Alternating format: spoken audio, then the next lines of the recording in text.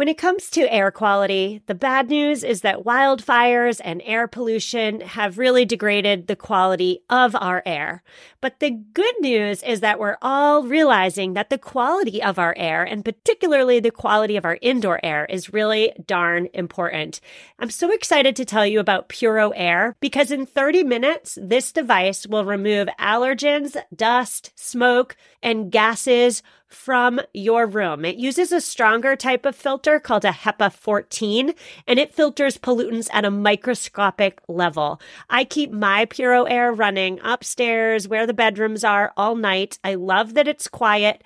Cleaner air just hits different, doesn't it? Check out everything Puro Air has to offer at getpuroair.com. That's GETPUROAIR.com. One more time for the people in the back, getpuroair.com. Well, hello there and welcome back. My name is Stephanie Seferian and you're listening to episode 205 of the Sustainable Minimalist Podcast, a show about intentional, eco-friendly, and minimalist living. On today's show, we are discussing how to right-size your budget, how to reduce impulse purchases, how to get debt under control, and how to still have fun and enjoy life while you're at it. Today, I am speaking with Erica Young. Erica is a financial coach and best-selling author, and she's here to help us consciously not keep up with the Joneses in a culture that glorifies spending more than we have.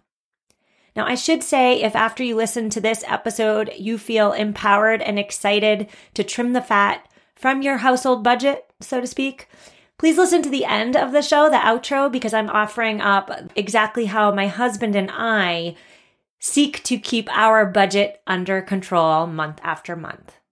Erica, I am so thrilled to speak to you today. How are you? I am good. Thank you so much for having me. Well, again, I should say I'm super excited to talk to you, and that's because my listeners write to me all the time about reining in impulse purchases, getting finances under control, et cetera, in a culture that glorifies spending and makes impulse purchases so darn easy. So we're going to talk about right-sizing our budget, but before we do, I have to know, what does it mean to you to right-size a household budget? Well, that's a really good way to put it. Right-sizing implies that we're probably doing it wrong, right?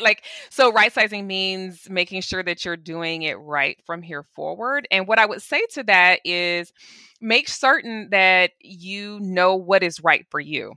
Don't compare yourself to other people. Don't look at what other folks are doing. It is so valuable to know how you currently spend, what the needs of your household are, and don't worry about what other folks are doing. And I say that because I think we do spend based upon what other people are doing. And we don't like to admit that, but there is definitely adult peer pressure. And so I want to make sure that people understand that we can get away from looking at what other people are doing and get very clear on what we're doing. The other thing, when I think about right sizing, is sometimes it's upside down. It literally is like our priorities are at the end of our budget. So if you're looking to save money, why are you waiting until the end of the month to figure out how much you can save?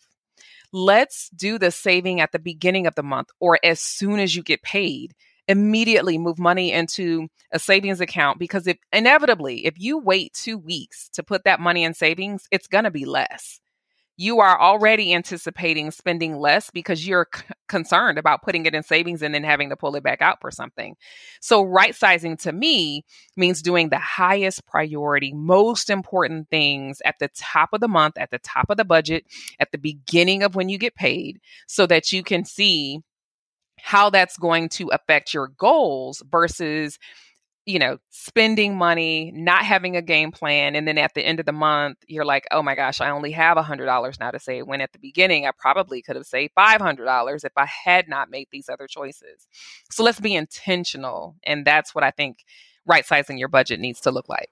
Yeah, your statement there brings me back to my childhood, where my mother would always say, pay yourself first, right? Which means get your paycheck, take a certain percentage out, and put it straight into savings. Yeah. And it also applies for getting out of debt, for instance. It also applies for saving for a vacation. It also applies for when you have holidays and you're trying to do gift giving, and those things are important. Those things need to come first instead of waiting until after you spent 3 times going to Chick-fil-A unnecessarily, right? So our money will go wherever we tell it to go. And sometimes I think we are timid in actually giving our money a place to go. We've got to be intentional. So I know you work with clients on an individual basis about getting their budget under control and reining in the impulse purchases. And that's really what I want to talk to you about, because I alluded to it earlier. It is so darn easy to spend more than you intended in 2021. Swipe right and it'll be here in 2 days. I think that the buying issue, the impulse buying issue, is much more complicated than sleep on it. So how do you help your clients with their impulse purchasing? Yeah. The very first thing is to actually add it all up. That is a reality check. So it's like looking in the mirror and seeing if you like what you see. And if not, what needs to change, right? So we wake up in the morning and we look in the mirror and we say, oh my goodness, I got to wash my face. I need to brush my teeth. I need to take a shower. You know what I mean? And we realize that there's something we can do to like wake ourselves up and look a little better. We've got to do that with our finances. We have to look at it. And I think the thing that people avoid most is adding up their expenses and what they have actually done. So I say go back and look at the previous month and see how much you spent on dining out, how much you've spent on, Amazon specifically or on shopping, and get a total. And then some of the questions to ask yourself: one, am I okay with this? Is this what I thought? Maybe the third question that you ask yourself is this in alignment with my value system? Like, is this what I really want to be happening? Some people would rather give their money to an organization versus spending, $200 dining out. And so that might be a value for them that is out of alignment. And then also, are you reaching your goals? Is this helping you reach your goals? So that's why I say, do those goals, those priorities at the top, at the beginning, as soon as money comes in. And then it honestly makes it a little bit more challenging for you to spend money on things that don't matter as much to you. So add it up, face it, and then ask yourself a few questions to see, okay, what can I do differently? And then finally, make a decision on what you actually are going to spend. Because I can't tell people, and I don't think that it's realistic to say no dining out will happen ever. That's not realistic, right? But you can monitor how often you are going out to eat and how much you're spending each time. And so maybe instead of going out 3 times a week, you bring it down to 1 time a week. It's not deprivation. It's just monitoring it so that you can do the other things that you want to do. So as I'm listening to your response there, which I'm totally on board with, I totally should sit down with my husband and look at the budget, but I can be totally transparent and honest with you when I say that I don't want to do that because I know it's going to be uncomfortable and I know it's going to be an awkward and perhaps tense conversation. So what do you say to listeners listening right now who know that they need to sit down, look at the budget, figure out where their money's really going, but are avoiding it because they know it's not going to be pretty? Do you have any words of encouragement or tips for them? Yeah. Well, I'm going to just say it is scary. Like doing the work doesn't mean you're not doing it scared. So it is scary, but I don't want that to stop you from actually doing the work. But you can put in safeguards around yourself. So maybe you like chocolate. Make sure you got some chocolate or a candy bar or some Hershey's Kisses. Maybe you need a glass of wine. Maybe you need some mood music. Maybe you actually need to have a candle burning or something. Create a space, an environment where you can relax.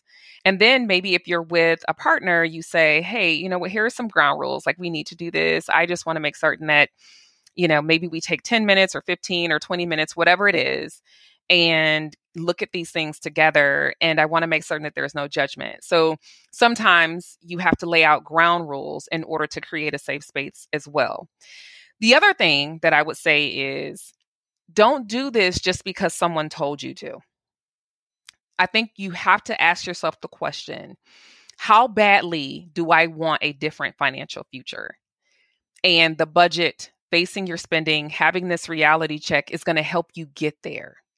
And so I would argue that if it is more scary to look at your current finances, ask yourself the question, how scary would it be if you did nothing? And what would your future look like if you continue to spend as you currently are? Goal needs to be so big and so important to you that it's scarier to not achieve that goal than it is for you to make adjustments today.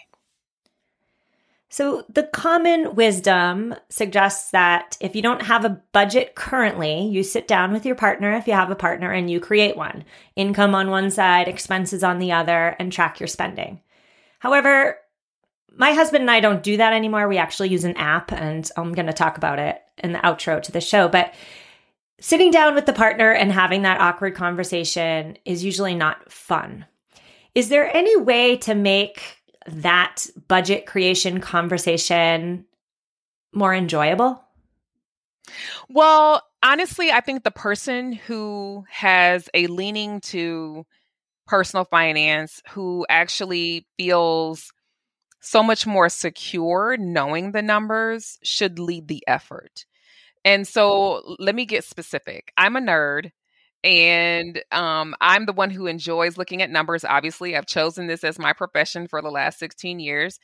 My husband wants to see headlines. He's interested only to the point where it's like, okay, I want to make sure we're still on target, that kind of thing. And so it's probably not for him fun at all to get into the budget and to look at all of those details. So I do most of it, because that is not his gifting or his interest for that matter. And for me, I start, getting annoyed and frustrated with myself if I've gone too long without having done it. So I say, know your strengths and make sure that the person who leans more in that arena is the one who's leading the effort.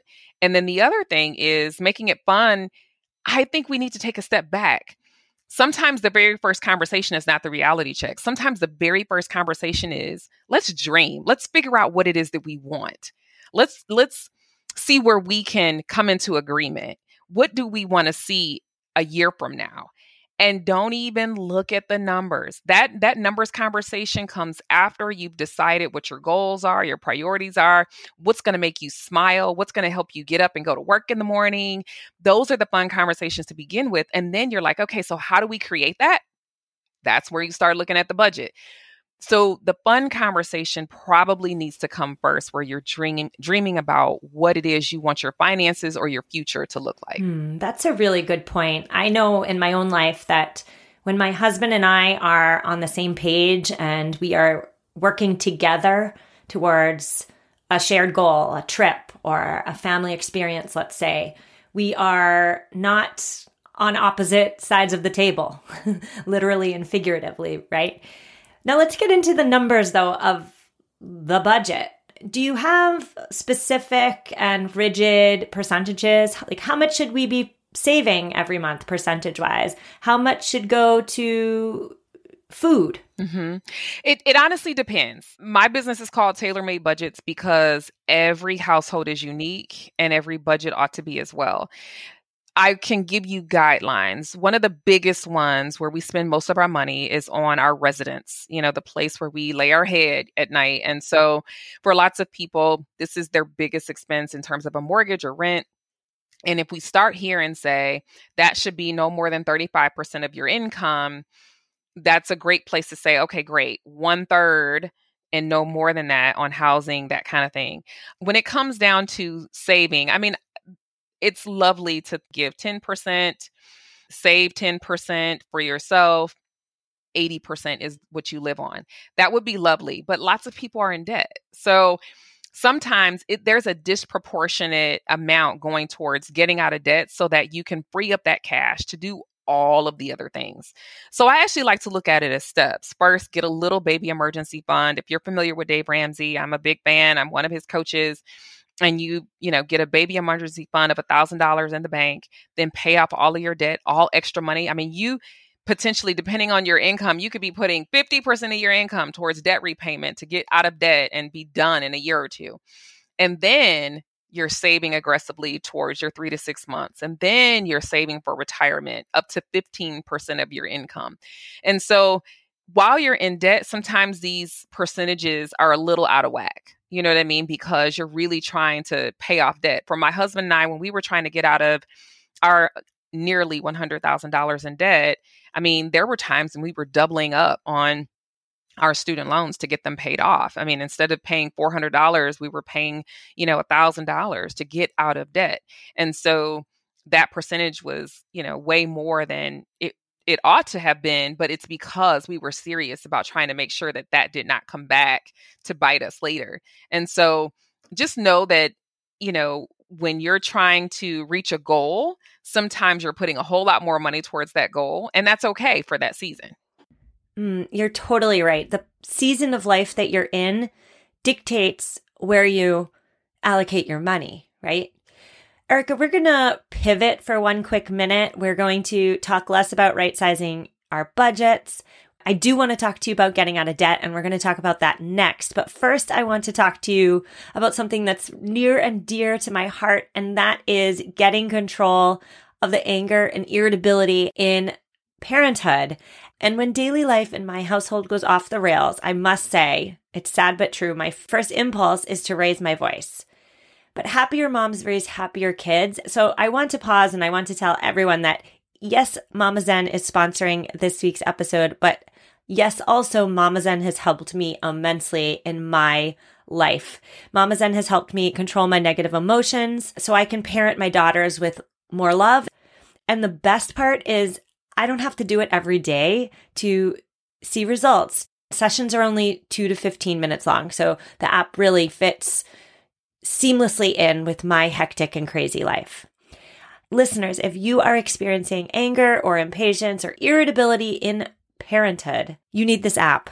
Go to your app store on Android or iOS, download the Mama Zen app. I'm going to spell that out for you. It's MAMAZEN. Use promo code Stephanie and get full free access for 30 days. All right, Erica, thank you for pausing. Let's talk about getting out of debt. How on earth do we get out of debt and still have fun? Debt comes in many forms. It can be your car payment. It could be student loans. It could be credit card debt. I could go on, and I'm willing to bet so many of us have some debt. So my first question for you, Erica, when we're talking about debt is, can we successfully get out of debt but still have fun and enjoy our life? Always have fun. Always, always. So on my website, it says beat debt and enjoy the journey. I want you to dump debt, but you can also have fun while you're doing it. So here's the thing. If you never put fun in, if you never enjoy yourself, if you never dine out, if you never go on a vacation and you're trying to get out of debt, what happens is at some point, you're going to be sick and tired of doing that. And sometimes you're going to just throw all caution to the wind and maybe reverse some of the progress that you've made. So I'd rather plan for fun than to assume it's not going to happen while you get out of debt. My family, when we were getting out of debt, we were able to, at that time, drive just 6 hours to California. And we went and took our kids to Legoland or to Disneyland. And we had lunch in our car because lunch in the park is so expensive. And we had dinner outside the park as well. And we had snacks or treats or whatever inside, but we saved money that way. And so we didn't deprive ourselves. We just did it differently so that we could do it with cash and not come home with a bunch of debt. The answer doesn't always have to be no on the fun stuff. It really is about how much you're doing and how often you're doing it and how it's adding to or taking away from your overall big picture. I think you really just hit the nail on the head there, right? This conversation's less about what percentages do you put onto your budget for your different categories and more about reaching your savings goals and also still having fun and enjoying your life, because life is meant to be enjoyed, right? And so I loved your example about going to the theme park but eating lunch in your car. You're still having fun, but you're not going overboard. I'm just curious, are there any other ways in your life in which you prioritize fun, but fun without going overboard? Yeah, absolutely. So I've done staycations where we do a hotel that is, within driving distance, less than an hour away.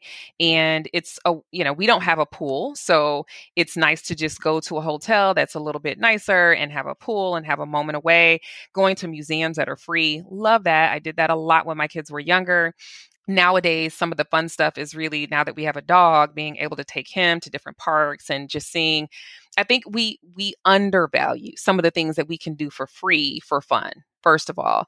And so I think that we need to reinvigorate some of that and look at the things that don't cost us anything. I'm actually right now planning to, for my birthday, spending some time at a sunflower park, which is something I've never done. And so I'm like, this will be cool, something different. And that all it is walking through a little patch of sunflowers, taking pictures and all that kind of stuff. And I think sometimes simple is truly better. I love, sharing books with people, having book clubs where you pass them around. I love resales, and my daughter's a thrifter. She loves to thrift. So sure, she gets new clothes from the store, but she also goes to Goodwill. I love donations and things like that. And so I think we have to expand what fun and shopping and all of that looks like. And then I love coupons too.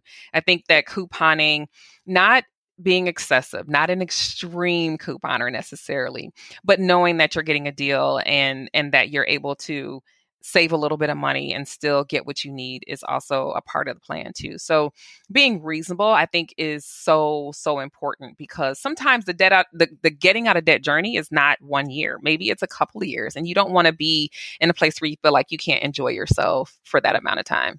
Yeah, something you said there really resonated with me. And it's when you were speaking about your birthday at the sunflower garden, right? You're making a point there that shouldn't need to be said, but perhaps does need to be said in 2021, where our consumerist culture is always pushing spend, spend, spend. And that's that we don't need to spend money to have fun. Like a board game, having a board game tournament is, to me, a lot of fun. Or having movie night, or going for a walk in the woods. These are all free ways to still enjoy life. And this is a Simple Living podcast. My listeners know already that you don't need to spend money necessarily to have fun. So I'm kind of preaching to the choir here. But earlier you had mentioned don't compare yourself with others, or your financial situation with others around you. I totally agree with that advice, but I would say that in practice, it's really darn hard to follow.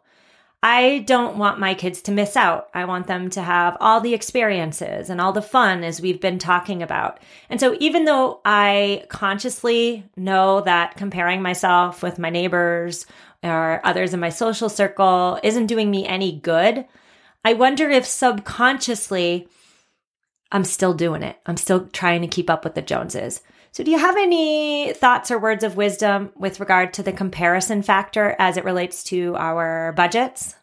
Yeah, that is a very real and important conversation. And I'll touch on it. I think it is going to require some personal reflection too. So one, the first thing is the neighborhood you live in, like literally the choice that we've made and where we are. There is something that is required of you, right? So one of the ways, just on the surface level, that in our neighborhood is the lawn, just keeping up with the lawn, the maintenance. And if we don't do it, then somebody's got to do it, because the homeowners association is going to send you a letter if your lawn is not well kept. And that you almost have no choice because of where you decided to live. And so choice in where you live is the first one. Like living in an affluent neighborhood, you've made the choice that this is a part of your life, that the physical outward a part of it. Having said that, I mean, I'm not telling people to move out of where they are, but all of these decisions lead to that comparison, right? Or the need to keep up because it is there. And so just know that that's a part of that puzzle. But I think modeling before your kids what's important is hugely important. So one of the things that we did is we said, first of all, it's for us, it matters a lot that our kids are involved, but it doesn't matter to me that they are in everything. And so we said, pick a sport, pick a thing. Don't pick 5. One, you don't have time for that. Your studies come first. And financially, it just doesn't make sense. Right. So we wanted them to figure out what their thing was, and they each did. And so that was great. And then we can focus our efforts on that one thing, not 12. And I think that helps when we're shopping for our kids or for ourselves. We give ourselves a budget. Back to school shopping is a certain dollar amount. Now that my kids are older, we've been able to just hand them money and say, hey, you go do this. This is all that you have. And it forces them to make decisions. And sometimes the decisions that they make are, we're going to go to thrifting, and then I'm going to get this 1 or 2 new sweaters or 1 pair of pants. And they are good. They realize that once the money is in their hand, it's not unlimited, and they spend way less. The other thing is, I mentioned this before, is know your value system. Like, what makes you tick? What makes you move? What gets you excited? And usually it's not stuff. So my husband likes nice things, and that means that sometimes the things that he likes are more expensive. What we've done is you put either an annual dollar amount on it or a monthly dollar amount on whatever it is that's important or of value to you. But the things that are not of value, that's not a part of it, right? And so when we're looking at what other people are doing, if that's not a part of our value system or what we're up to, we've got to, suppress, say no to, and be consistent with that in the things that are not important. We value travel, but we really don't care about all of the activities, being at all the sporting events and things of that nature. And so we have to recognize that if you're spending money on things just because someone else is doing it, it's not in alignment with your value system. And I think getting clear on what that is really, really important. And it helps for the parents to know that, because the kids will follow suit. What, in your opinion, are 3 tips, or I guess a better word would be action steps? What are 3 action steps that listeners can take right now to right-size their budget? The very first thing is to have that really important dream or goals conversation. That's the fun one. That's the one that makes you smile, that doesn't, make your heart race. Definitely do that first, and then do the reality check where you're looking at the numbers and you're facing that, but create a space where you can do that and feel comfortable that you can complete it. And then also, don't feel like you've got to do it all in one day. I think that's the other thing is, maybe you spend 20 minutes this day, and maybe you spend another 20 minutes another day in order to get those things done. And then the other thing is sure, you have to get down to business and write things down and commit to a plan of action, but give yourself grace. None of us are perfect. Absolutely none of us are perfect. And I think sometimes we think if we're going to be on a budget, we've got to do it perfectly, or I'm not ready, or I don't make enough money. It's never going to be the right time. It's never going to be perfect. I would love it, as a budget coach for the last 16 years, if it always worked out perfectly, but life doesn't fit into my spreadsheet so nicely all the time. And so give yourself some grace. Know that you're going to make some mistakes, and you're not going to always do it exactly the way you wish that you had. And that's okay as well. And if you go into it knowing that, it's going to be easier when you face things that are going to potentially take you off track. So give yourself some grace. Before we say goodbye, Erica, I want you to please tell my listeners where they can find you and Tailor Made Budgets online, all that good stuff. Yeah, so my business is Tailor Made Budgets, and you can find me on the web, www.tailormadebudgets, and that's TAILOR. So it's tailor made for you, budgets.com. You can also get onto 7daymoneychallenge.com, and that's a free way to engage with me. I have a video every day for 1 week, and that's one small change that you can make in order to improve your finances. And that's 7daymoneychallenge.com, and engage with me as well. That will get you on my newsletter. And then you can find me on Instagram, Tailor Made Budgets. You can find me on LinkedIn, Erica Young, lots of places to find me and connect. I'm going to add all of your details to this week's show notes for any listeners who don't have a pen and paper handy right now. But Erica, I want to thank you so much for coming on the show. You've given me a lot to think about and a lot that I can implement in my own life. So thank you so much. You are welcome. Such a pleasure to be here. And thank you so much for having me. Listeners, I so hope you enjoyed my conversation with Erica Young of TaylorMade Budgets. I've linked to her in this week's show notes, her business, her online presences at mamaminimalist.com/205. Now, in my conversation with Erica today, what really stuck out for me was her reiteration that right-sizing your home's budget, even though it's difficult, can pay dividends because doing so leads to a richer life. And yes, I added so many puns there, and I'm super proud of them. The tool that my husband and I use is an app called Wallet, and it's by Budget Bakers. We use it on iOS, but I do believe it's available for Android as well. And oh my goodness, we love this app. We love it for a few reasons. The first reason is really important to my husband and I, and that's that they don't sell my data, as opposed to a lot of the other budget and finance apps that are out there. Mint is a big one. It's really important to us that our data doesn't get sold. Now, another reason we love this app is for practical reasons. It enables family sharing on the premium plan. And so that means that my husband doesn't have to ask me where that $50 went, because the answer is right there for him in the transaction records area of the app on his phone. So if you use a shared calendar to keep your family's social life and obligations under control and understood so you're not overbooking, the family sharing part of the app works exactly the same way. It keeps you all on the same page. And then for me personally, the part of the Wallet app that makes the most sense is the planned payments feature. So my husband tends to be the person in our household who gets the bills paid on time.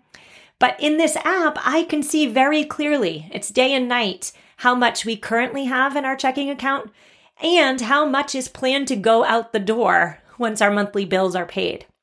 I really appreciate and enjoy this black and white transparency about where the money is, but also how much of it's going out the door. So if we have $100 in checking, but $90 of it is going to our monthly bills, like our mortgage and like food, I actually don't have $100 in the checking account, right? I maybe only have $10 to spend. We don't use the budgeting feature of the app as much as we should. But I should mention that if you are on a strict budget, or if Erica gave you the motivation today to get on a strict budget, you can get very specific in your budgeting categories on the Wallet app. So you can find the Wallet app, you can find Erica, you can find everything we talked about today in this week's show notes at mamaminimalist.com/205. I will see you on Thursday for our regularly scheduled episode in which I am answering a listener's question. See you then. Reach out to me if you have questions, and take care.